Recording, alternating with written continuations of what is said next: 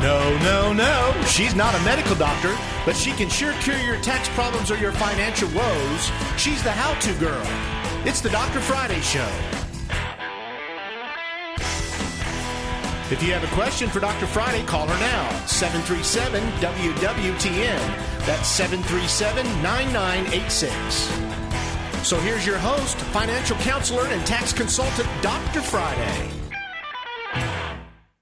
G'day, I'm Dr. Friday, and the doctor is in the house. And are we having fun this season? I will tell you, tax season, of course, has officially, I guess you would say, has opened. But since the IRS is not processing any forms until after February 12th, we are just accumulating them in a holding period until the IRS starts opening up e-file. But obviously, we are getting them completed, making sure that we have everything we need, as well as, don't forget, some people get so excited about coming in. I know, we're excited people. What can I say? But you know, sometimes the mortgage statements, I know unemployment, the 1099-Gs, according to the Department of Labor, they weren't going to be putting them out until as late as February 2nd. So, you know, you have time to get all your documentation together, make sure we have it all so we can complete the tax returns 100% the way they are. Also, remember that it's a little tricky with the $300 extra charitable contribution. So if you don't qualify for itemizing, but yet you gave more than $300 to charity, make sure, at least in our system, we have to complete the Schedule A, even if you're not itemizing, and then it will roll over that additional $300. If you don't complete that, it will not, there's no place to put it in. It's rolling over from the Schedule A, at least again in our software. So that way we have that information.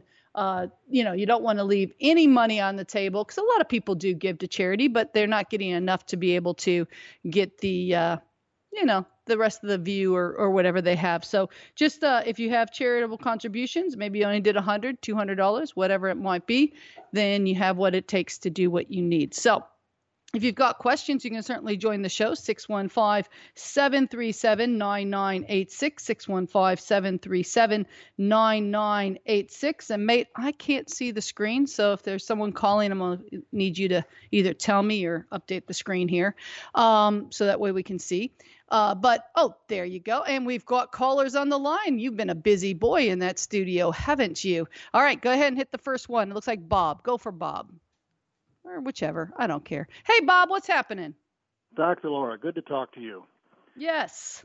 Hey, I have a question for you. There's been a lot in the news lately about proposed tax changes by the Biden administration, one of which is to eliminate the step-up in basis on inherited property.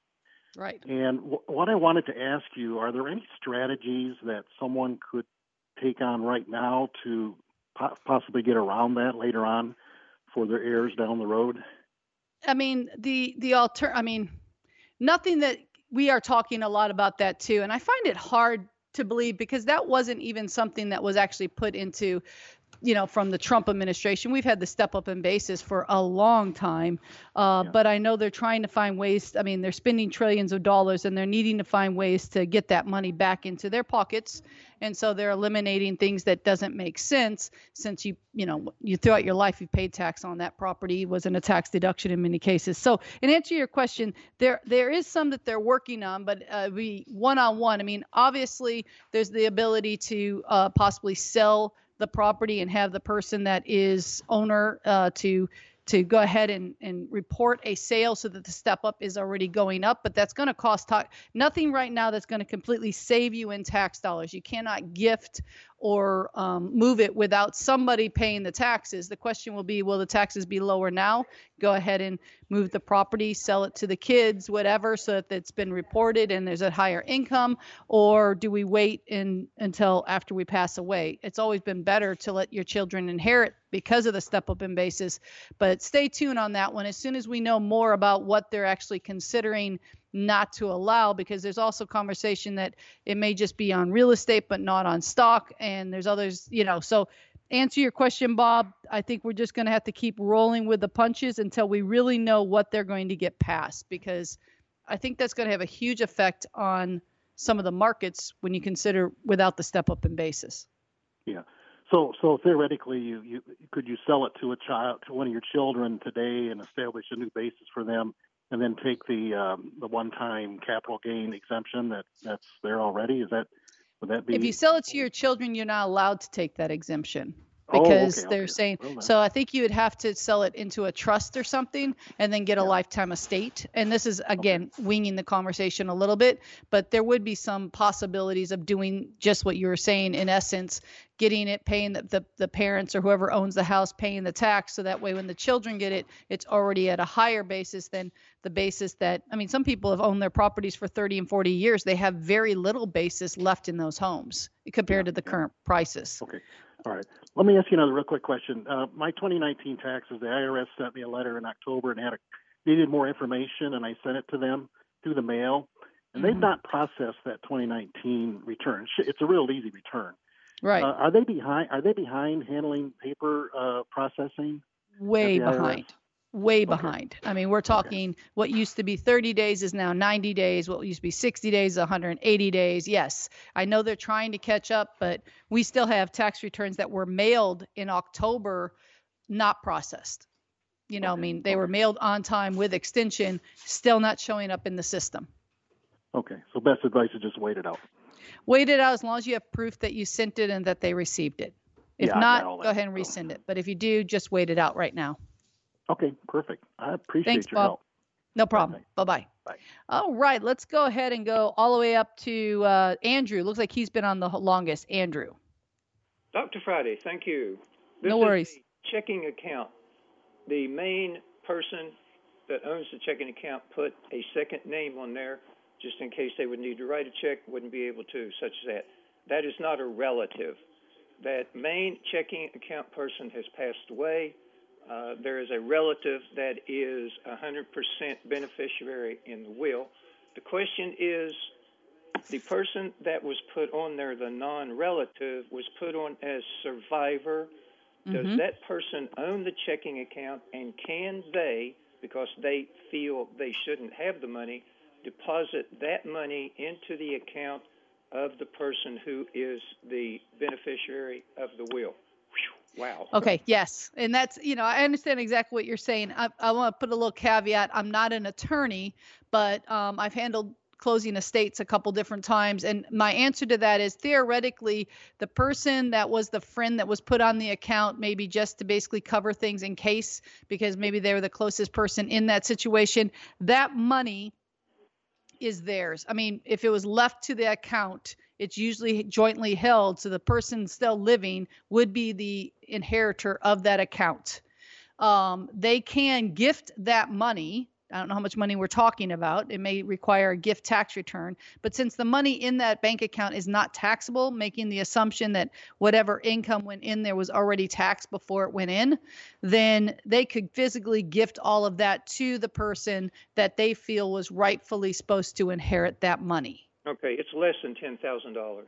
Then they can do it without having to file a gift tax return. So as long as they can just write a check, deposit it, and that's under the $15,000. Anyone can give anyone that. So it would then, be null and void as far as they're doing what they feel is right. Oh, excellent. Okay, one more quick question. I'm on Social Security. Total income was $25,900. Do I have to pay taxes? Is that including your Social Security, the $25,900? That's correct. How much of it was Social Security? $23,800. Okay. Yeah, no, you won't have to unless you haven't received all of your stimulus. And if you have not received it, you'll want to file a 2020 no matter what. But if you have, then you do not need to file a tax return unless the income was 1099, meaning like self-employment. I got to $600 already. Okay.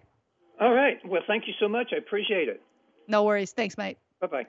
Bye. All right. And if you guys want to join the show, if there's a question here you want to ask, you can call 615-737-9986. And let's do it real quick. Let's go up to Drew. Hey, Drew, what's happening? Hello, Dr. Friday. Thank you for taking my call. No worries. I've got a question about the home office deduction. Mm-hmm. My wife was sent home back in March to work from home. Are we still eligible for that, or is there something that we could claim other than that? It's a great question, and I will be asked that a lot during tax season, I have a feeling. And the answer is right now, under the current tax law, if your wife is on a W-2, you have no place to claim a home office.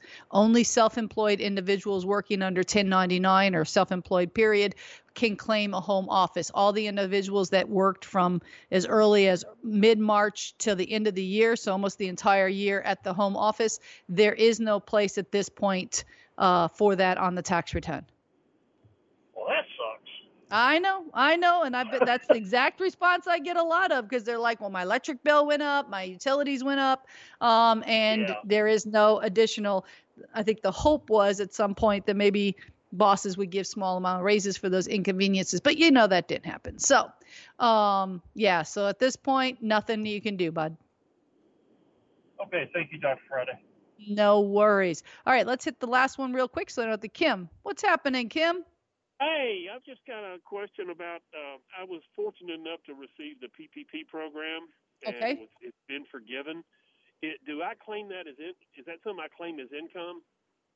Nope, because in the whole conversation, you was forgiven. So even if it hasn't yet, because some clients I'm dealing with haven't received the first PPP loan forgiveness. Either way, it's more like, I guess, as simple as more like a gift, as far as there's no taxable income to report, and you can write off the expenses that they offset in most people's their payroll, right?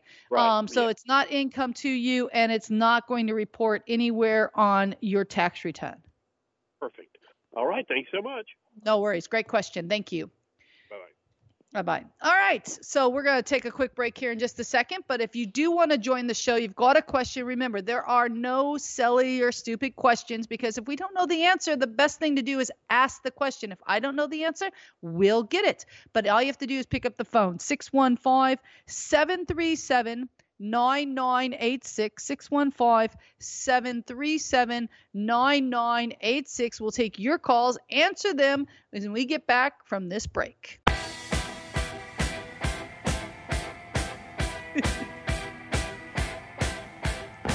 All righty, we are back here live in studio.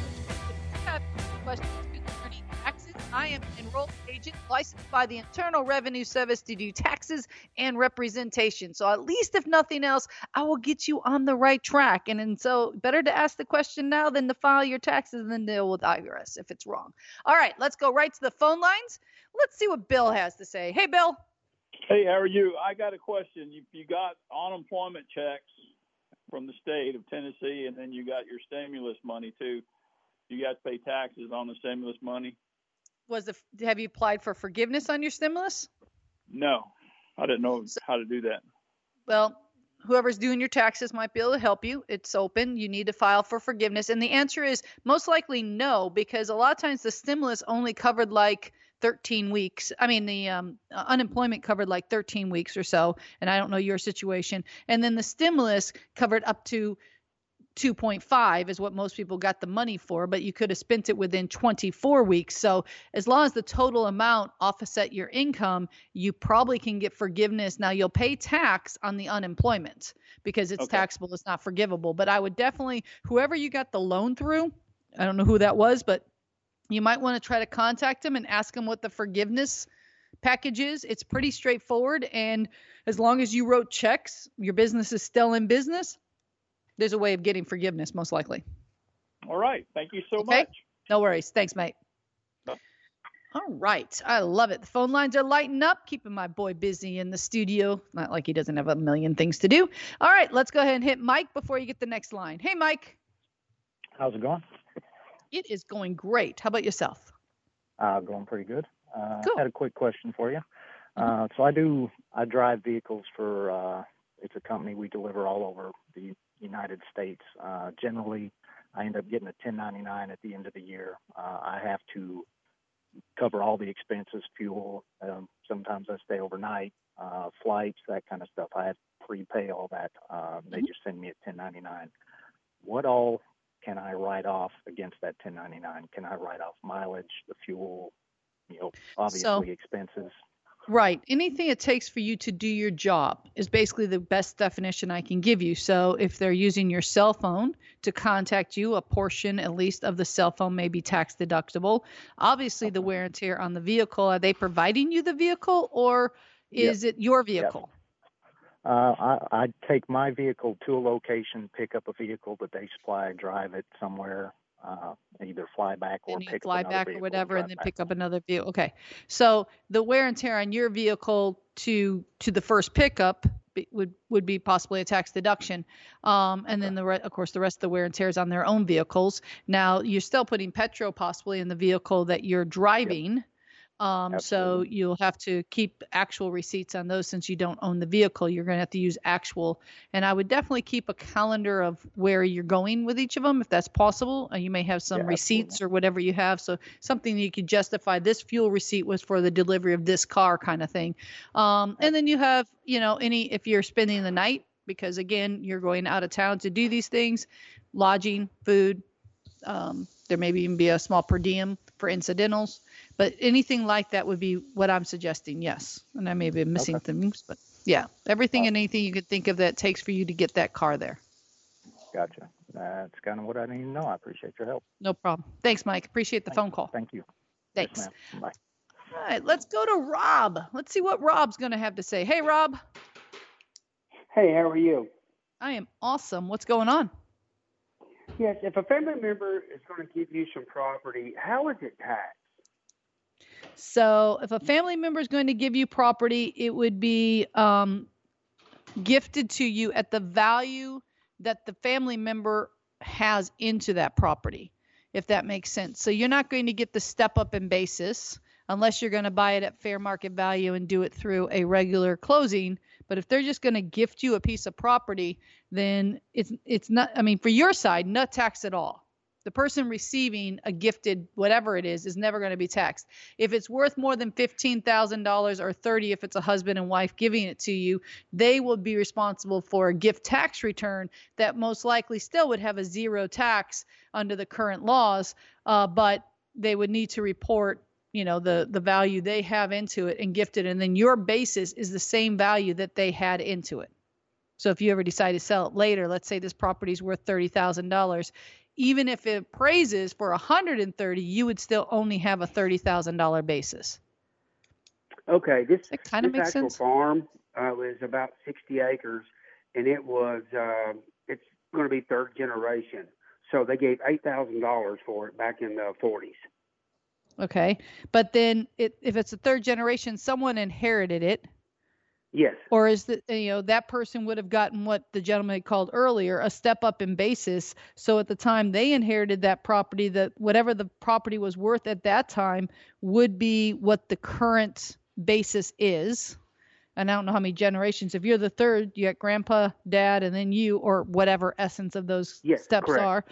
are. So they paid $8,000 originally. Then when the next generation, whatever it was worth when they inherited, would be the basis that the third generation would be inheriting it at, assuming that they're not going to, if they're just going to gift it to you, would be that basis. Does that make sense a little bit? And if not, you might want to get an attorney or actually a real estate person that can pull up the bases all the way along from the time that it started maybe and get an idea of what the basis was when the person inherited if they don't know that number. Yes, I understand. And with that being said, what is the $11 million gift, lifetime gift? Is that's what we actually have, but you can't gift something valued higher than what the basis is when it's coming to gifting. So even if the farms are worth, let's just say the farm's worth $10 million, but the person that wants to give it to you only inherited at $100,000, they would actually have to pay the tax between the $100,000 and the $1 million, which would be a huge tax. And normally when you're gifting, the idea is this person's going to gift it for their basis over. Otherwise, they can get an appraisal and sell it to you for that dollar amount and theoretically gift that sale to you, but they would have to then pay tax on that difference for the step up in basis. Someone's got to pay it. If it's not coming through, like the gentleman said, if that person dies and you inherit it, then you would get the automatic step up in basis under the current tax law. But since they're doing it before their death, they're eliminating that basis that's allowed. Okay. I completely understand. Thank you so much. Cool. Thanks, Rob. Appreciate it. All right. Bye-bye. Bye. All right. If you have a question and if I haven't confused you on all of that, please feel free to give us a call at 615-737-9986. 615-737-9986, taking your calls. Meanwhile, don't forget, for all of you, because a lot of self-employed individuals, I have found out that we're qualified to obtain a PPP-1, personal payment, the loans that are going out that the gentleman called on. And there is two. There's a PPP-1 and a PPP-2.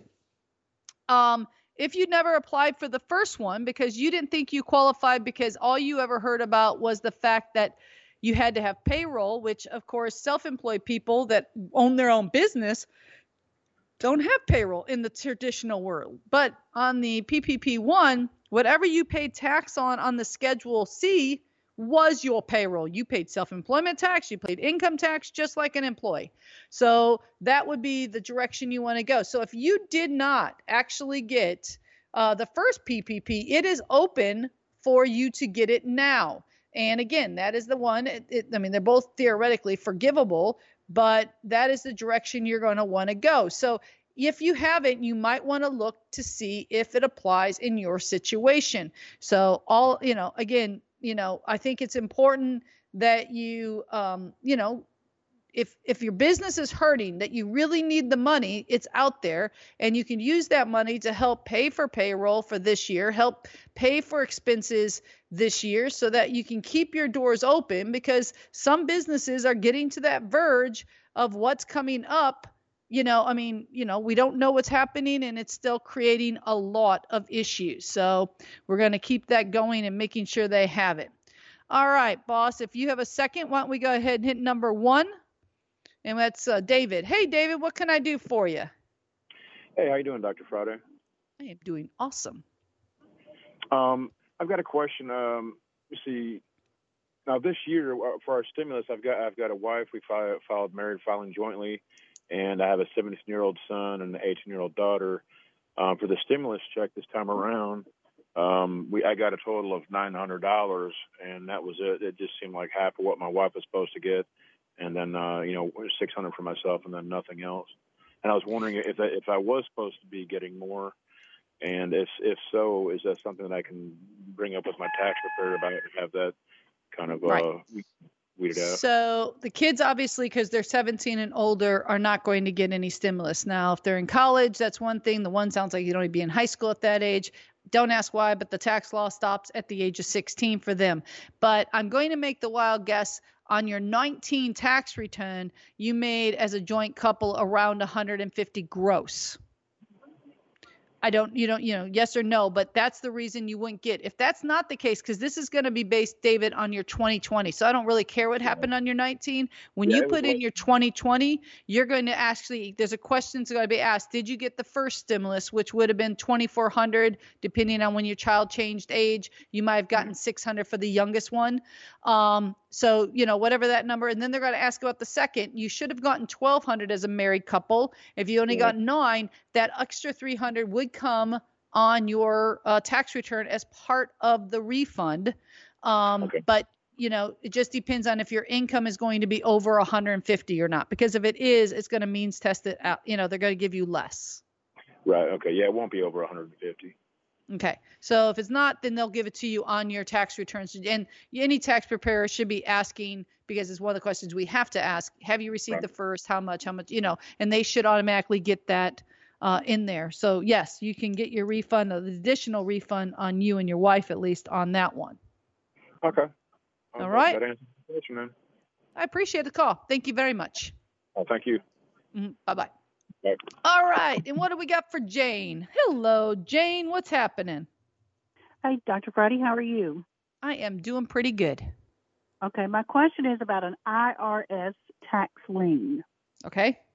That was on a piece of property that I jointly owned with my spouse.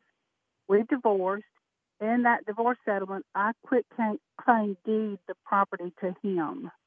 He is making payments on that lien. Am I still responsible, or how do I get myself clear of that lien? Well, in theory, there's no easy answer, Jane. You are responsible because the IRS doesn't care what happened in a divorce.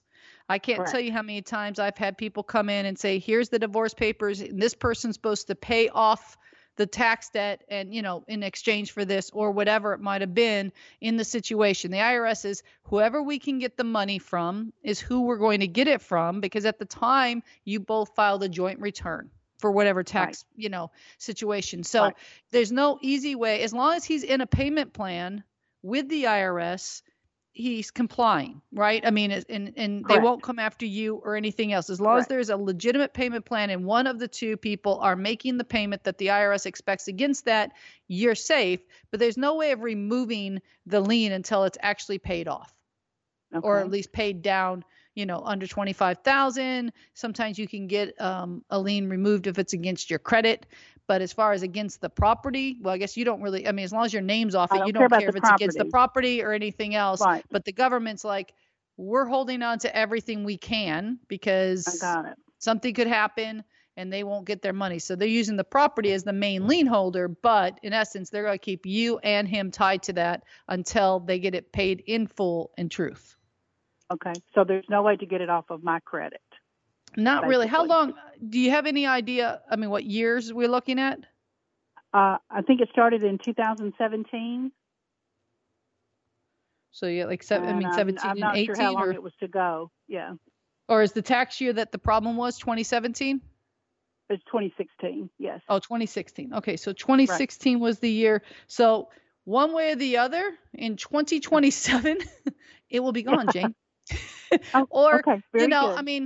he may get it paid down. I don't know how big it is, but if it gets down to less than 10, normally if he's been on electronic draft automatic payment with them for more than 90 days and it's under $10,000, there's almost always a chance of getting that removed from your credit, either of you at that point, because it shows that he's got the intent. It won't remove it from the property, but from your name, you probably could get that taken care of. But again, I don't know how much it is and how long he's paying, or if he's just writing a check every month. That doesn't, they have to have it as an auto draft to get it set up that way. Well, it is set that way. Okay. So say everything is working right and he's got it down below the 10,000. How do you get it off of your credit? You just, you want to send a request to the IRS under a waive release, a lien release. I think it's a 6,000. I'm looking it up as I babble here. There's a form you can download and just request a release. So that way you can, here we go, IRS, let's see what form that is. It is, I'm sorry, I'm so way off, 12277. So if you Google form 12277, it's pretty straightforward. It's going to ask you what the lien is, et cetera, fill it in and see if they will take it off, and probably take it off both of them, but you can just do it in your name. All right. Thank you very much. I do appreciate your problem. help. Thank you. Bye-bye. Bye-bye. All righty. We're going to take our second break. If you want to join the show, you can easily enough. Pick up your phone, 615-737-9986, 615-737-9986, and we'll be right back with the Dr. Friday Show.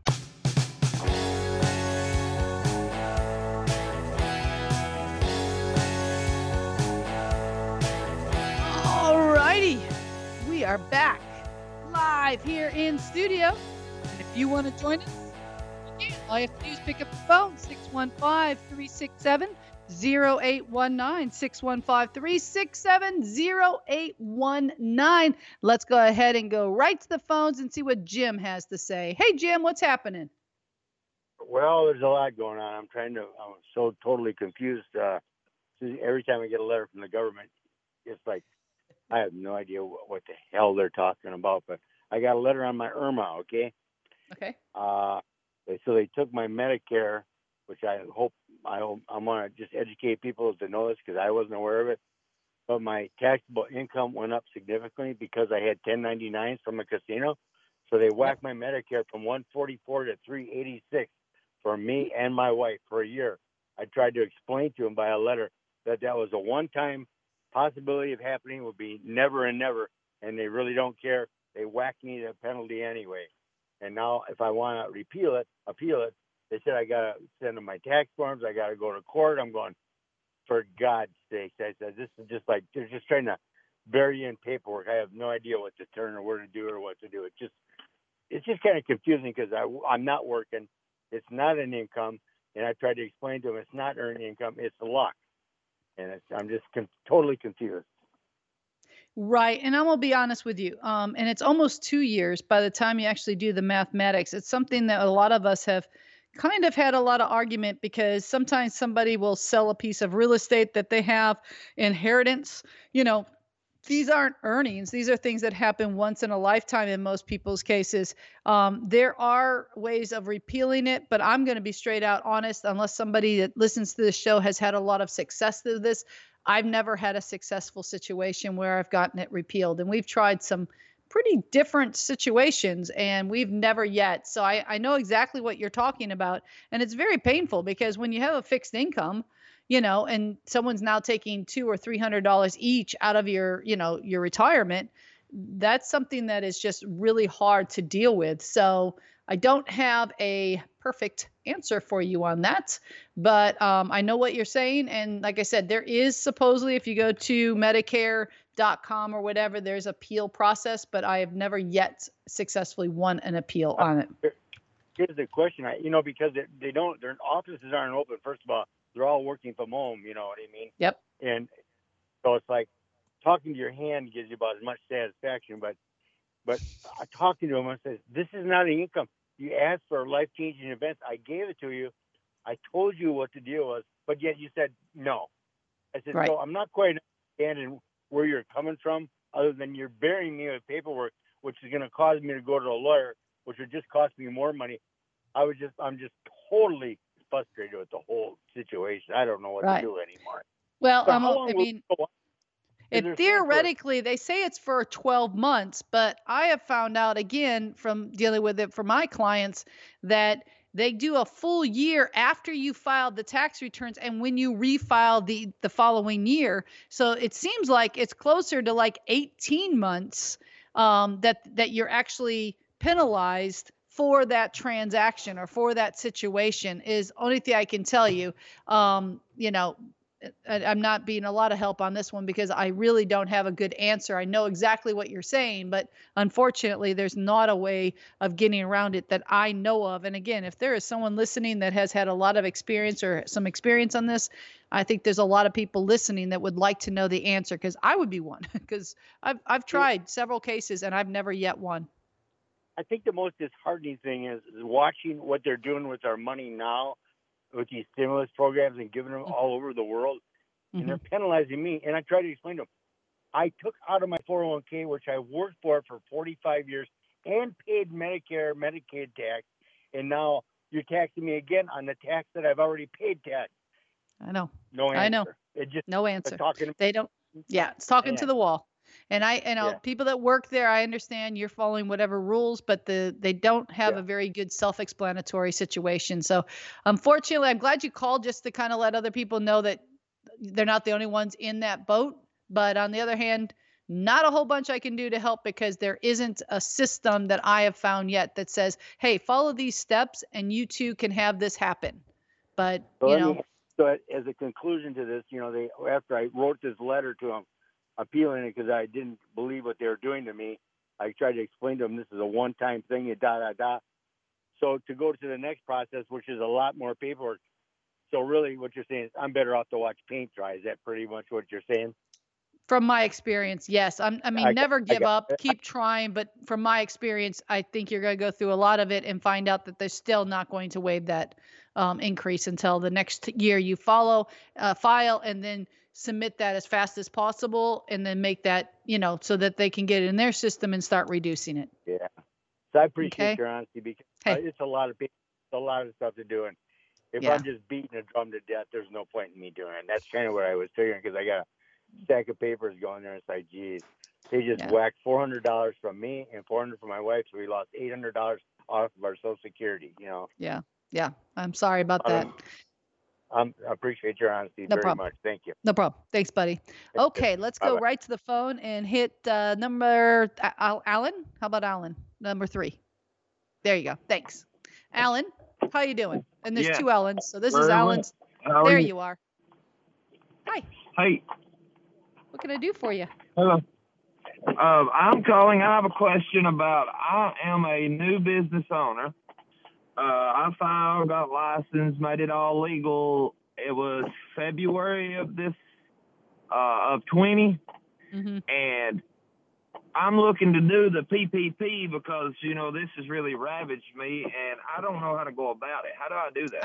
I don't honestly think you qualify because most of the PPPs are looking for people that were actually in business. I mean, you don't have any history, so they're looking at 2019 and comparing it to 2020. Okay. If you didn't start till February of 20, I'm not sure. I may, maybe again, someone listening may know the answer, but I don't think there's a lot of.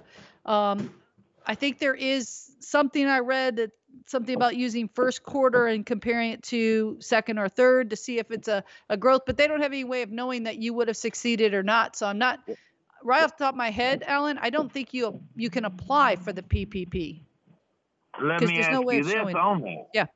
Now, yes. At the beginning, I told you I made it, I got it legally started in 20. Well, and since 2013 is when I actually started as subcontracting.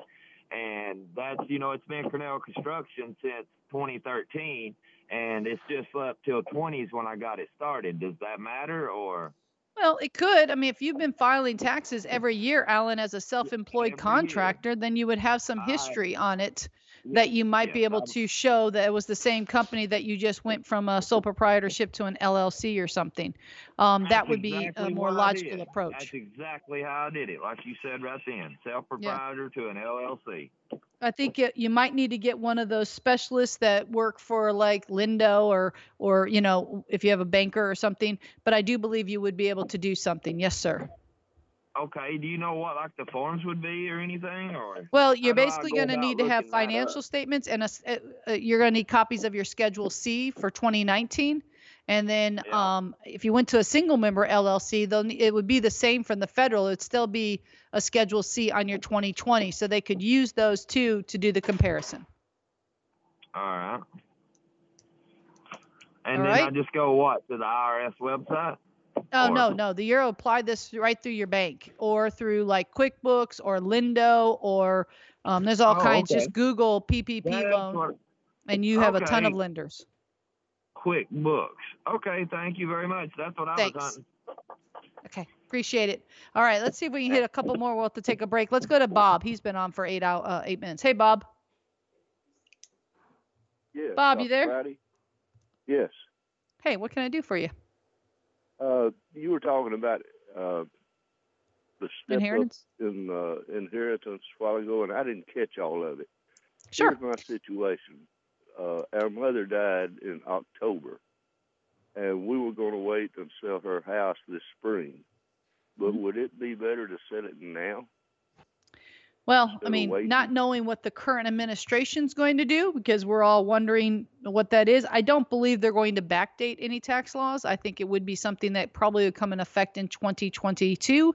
That is a guess, though. But right now, under the law that we know, if you were to get whatever the house was worth on October 20th or October 2020 when your mom passed away, for example, let's just say her home was worth $100,000. Then if you sold it for $100,000, you would have zero tax due under the current tax law. I just don't, just as the gentleman that called earlier, there's a lot of talk in Washington of changing tax laws. And so there's no guarantee how long. And theoretically, we have seen them backdate tax law. I know it. Yeah. So the question is, again, financially, it may be better to wait till the spring, probably a better time to sell something. But if it's a question that we know right now, if you sell it while it's still under the current tax law, they can't make you do something that doesn't exist. Right. So, as a tax person, I'm thinking maybe you should do it sooner versus later if it's at all possible. Okay. Well, I think that we can work it out. Yeah. Something to think about. Sure. Appreciate your time. No problem. Thanks, Bob. I appreciate you. All right, let's see if we can hit Alan, number 2, real quick, if we can. Cool. Hey, Alan. Yeah, thanks for taking my call. The reason I was calling is my wife was on unemployment during the summertime, and we're getting ready to do our taxes. We haven't got anything in the mail. Will we get something in the mail referring to her unemployment that I need before I file my taxes? Yes, sir. There is a form called a 1099-G as in good. And according to their website, they weren't going to get those out until as late as February 2nd, which is around the corner now. But so Okay. you're going to need to probably wait until you receive that form, or next week call Yeah. them and see if they can give you the information. Because she said they held taxes out on her. Right. So, and a lot of people, they did. A lot of people chose that.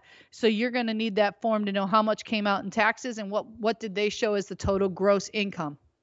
Will you get a refund on that if it's held Absolutely. out? Or what? Yes, sir. If it applies, yes. Okay. Well, okay. So we'll wait for that tax form before we do our taxes. Smart man. That's the right Good thing, deal. right thing to do. Okay. Well, thanks for your help on that. Appreciate No problem. It. Bye now. Thanks. All right, let's hit Brian, and then we take a break, and it'll be a real short one, but go for it. Hey, Bri. Hey, my wife is worried. I'm not, but had a good year, 2019. 2020 got hit with that COVID, and then I ripped my shoulder and all that. So instead of me making, let's say, roughly 55, 60,000, I made about less than 17, and she's afraid I'm gonna get audited. You know what? I think if any year people show a loss of income, if they're going to audit you, Brian, they're going to audit a heck of a lot of people, because I have a lot of people that were directly affected by COVID and their income has gone way down.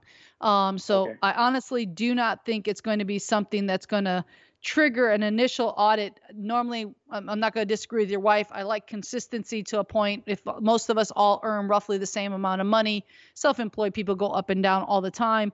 But the drastic difference that a lot of people had in 2020, I think you're going to see that across the board. All right. So I think she'll be good. Worry. Okay. Yeah, you got it, buddy. Thanks. All right, let's take a quick break and we get back. We only have a few minutes, but you can join the show, 615-737-9986. We'll be right back.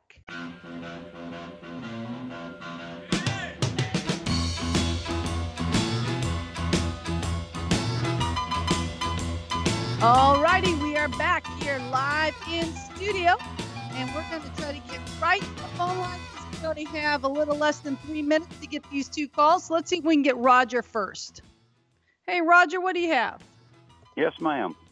I bought a house. It's my son's house, but the mortgage is in my name. And we're refinancing, and we're going to take some cash out. And if I just take that check and turn it over to him, is he going to have any tax liability? Well, if you're taking cash out, it's actually a loan. Right? I mean, it's secured against the property, but that money would be really money that's being loaned. And if he's paying it back, if he's going to take that money and make the monthly mortgage payment on it, in theory, he's paying and he can prove he paid for that home. If it's ever questioned, I mean, it sounds like more like you're securing it because maybe your credit's better or assets are better or whatever comes of that conversation. Yeah. But all in all, he makes all the mortgage payments. Right. And so that shouldn't be a problem at all because it's really more a security that you've put your name on that loan than it is you're not really gifting the money to him. It's not like you're taking it from your bank account and giving it to him. This is a loan that's being paid and he's paying that back with interest to that bank. So in essence, it shouldn't be a problem. No, sir. Okay. He's going to do some improvements.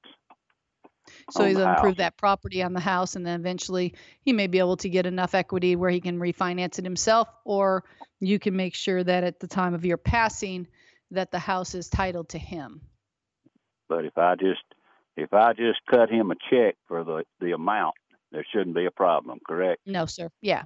It shouldn't be a problem at all. Nope. Okay. All righty. I appreciate your help. Hey, no problem. Thank you. All right, let's go to Jim real quick. Thank you, Roger. Hey, Jim, what's happening? I called about the IRMA, and I just had a quick question.